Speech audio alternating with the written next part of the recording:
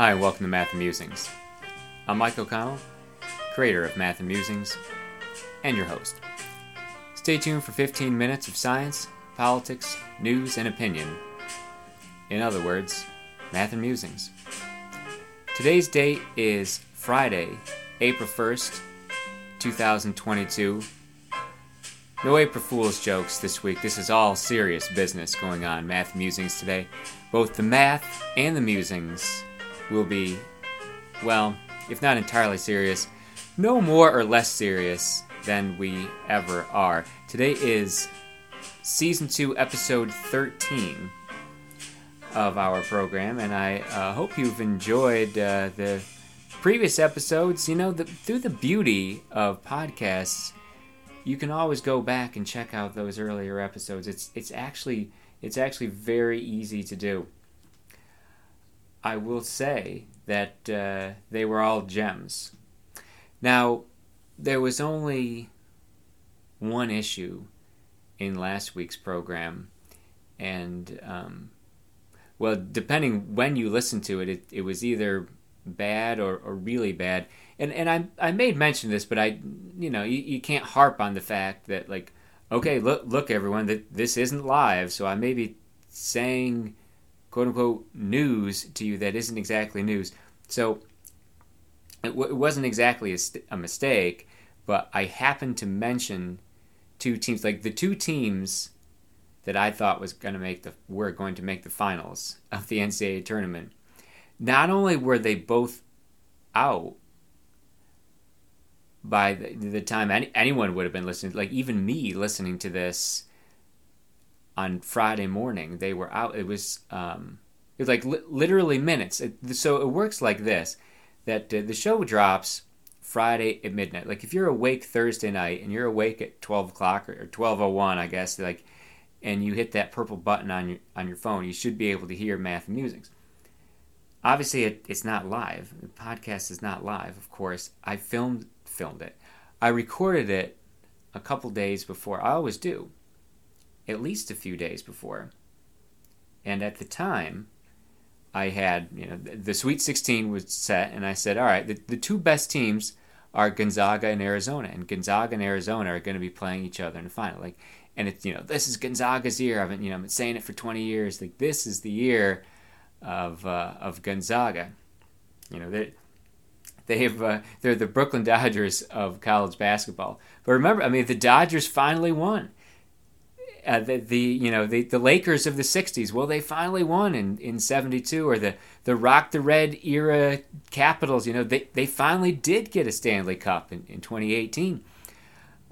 This is one of those, it's never happened, and I've written about this one. This is a subject for another time, of teams that never won. Well, because the thing is, that's few and far between, because most of them finally do. This was going to be Gonzaga's year.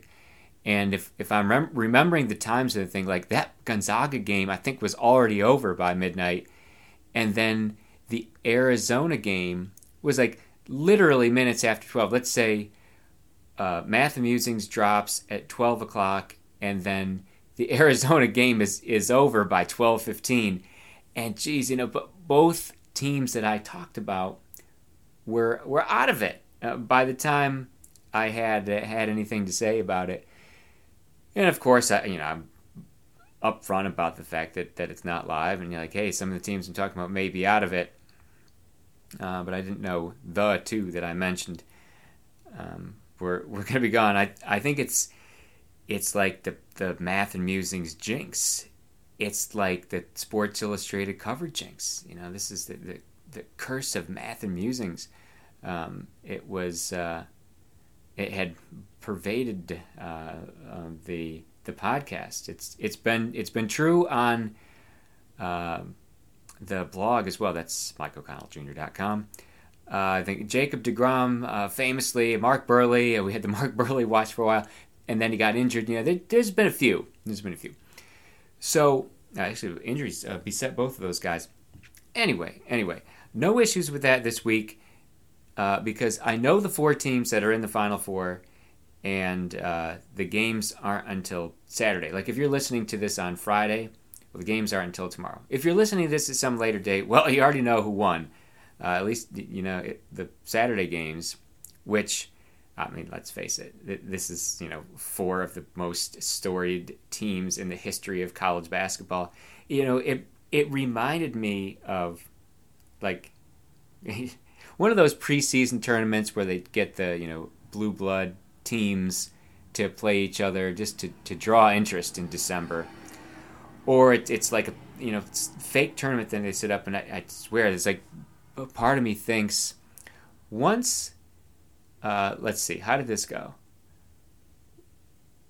Once Duke was in, I'm trying to think of the order of the games. So I'm recording this when this is complete, should be fresh in mind. So Duke is in, and then this was it. So that must have been Saturday, and then Sunday you had North Carolina and St. Peter's, and like you want Duke to be playing North Carolina, and I mean St. Peter's, the Magic finally ran out. The Cinderella shoe didn't fit anymore. They were just clearly overmatched, and although part of me is like, oh no, it wasn't like that. It was like they were told to take a dive, because the people who make serious money off this, the TV folks and the advertisers and the College Basketball Incorporated were like, wait a minute, nobody wants to see Duke St. Peter's. Like it would be cute if St. Peter's made the Final Four, but we want to see Duke North Carolina. That is going to be the greatest college basketball of all time. Potentially Coach K's last game, going up against his rival, right? On Tobacco Road, Duke Carolina in the Final Four. My goodness, and it followed up. I don't know the times of this game. I suppose to look it up. Whether it's first or second, you call this one in the undercard. Villanova and Kansas, who have won several championships between them this century and also last century. I mean, you could say that for Duke and Carolina too. More on that in a moment. Like teams that have won championships in the 20th and 21st centuries, which by the way are the only two centuries in which we've been giving these championships. Now this one I had to look up, because I mean I know they were among the top five, and it's actually, it goes like this. Duke, North Carolina, and Kansas are three of the top four winningest college basketball programs of all time. By wins, they are numbers 2, 3, and 4. Although there are some sources which insist to me that Kansas is actually ahead of Kentucky. I saw one source, Kentucky ahead of Kansas, and the other, Kansas in front of Kentucky. And, records from, 1900 are a little bit spotty. Those three teams are also three of the top four by winning percentage. I'm going to look this. That's the other thing, too, because I wondered where Villanova fit into this. And it was, let's see, they were number 19. Like, they were still top 20. I don't think of Villanova as being, one of the winningest teams of all time. But they were number 19 of wins.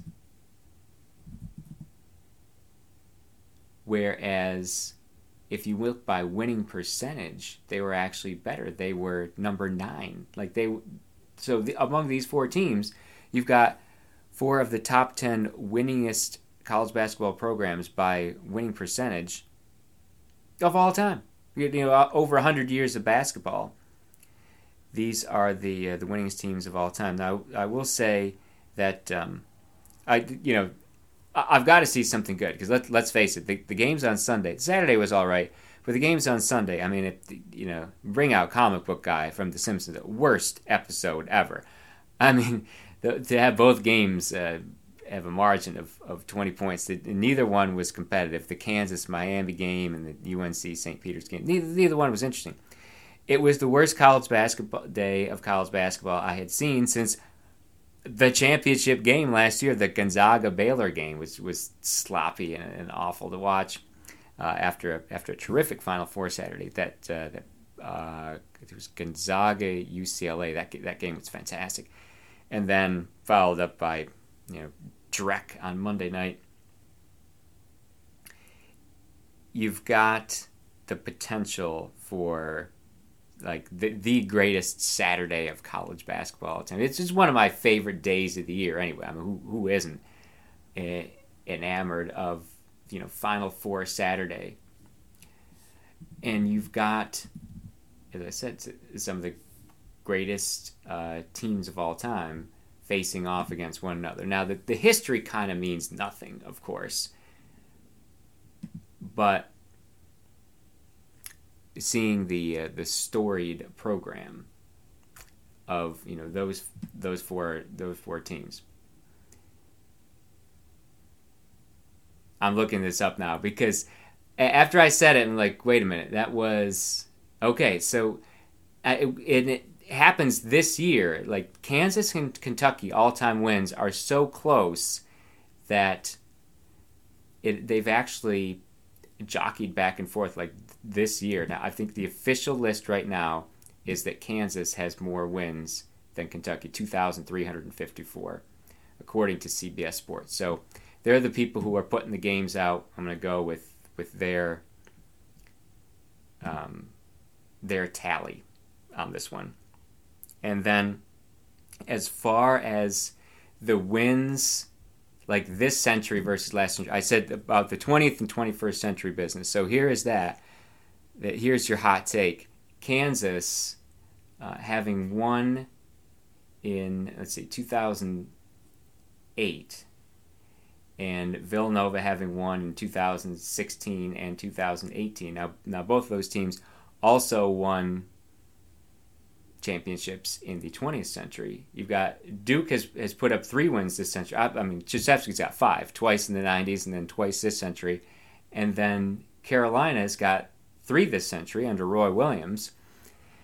And they were champions a couple times under Dean Smith as well. So you've got some of the most storied and victorious teams of all time. Now, the thing that was surprising to me is when I started thinking about that, like, oh, that's got to be pretty unusual to have won championships in both centuries. Then you read through the list, like, of teams that have won in 2000. Okay, going back to 2000, you get Michigan State. Well, yeah, sure, they won in the Tom Izzo era, but they also won with Magic in 1979. The only teams on this list who didn't win in the 20th century are Maryland in 2002 and Syracuse in 2003.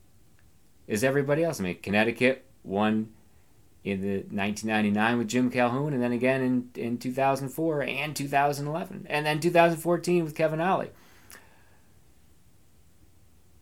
You've got Carolina on the list. Florida winning back-to-back. Now, they didn't win in the 20th century, but again, it's showing that the parity of college basketball and the democratic nature of college basketball. Let's just say it's not as democratic as you think. The teams have won over the last 10, 12 years. Carolina, Duke, Connecticut, Kentucky, Louisville, although that one was vacated. So you might say they only won in the 20th century a couple times. Connecticut, Duke, Villanova, Carolina, Villanova, Virginia, that's the outlier. And then Baylor, like the most unusual team in there was Baylor last year. All that to say that, yeah, it's not as democratic as you think, but you know what? Oh, it's still going to be good. Even with, players changing every year, and now, they might only be there for 1 year. Like it's not even a cup of coffee, it's a sip anymore. The coaches are about the only thing that are consistent anymore. Although, as I've mentioned previously, some of the coaches are younger than I am now, too, in an embarrassing display. You're going to see a great weekend of college basketball, and one of those teams, one of those schools, is going to have another banner hanging from its rafters. Will it be Krzyzewski in his final year, or will it be upstart, Hubert Davis taking one home for Carolina, or will it be Villanova again? Will it be Kansas again? I don't know. Tune in to find out. Ladies and gentlemen, you've been listening to Math and Musings. My name is Mike O'Connell. For more information or to contact, go to MikeO'ConnellJr.com.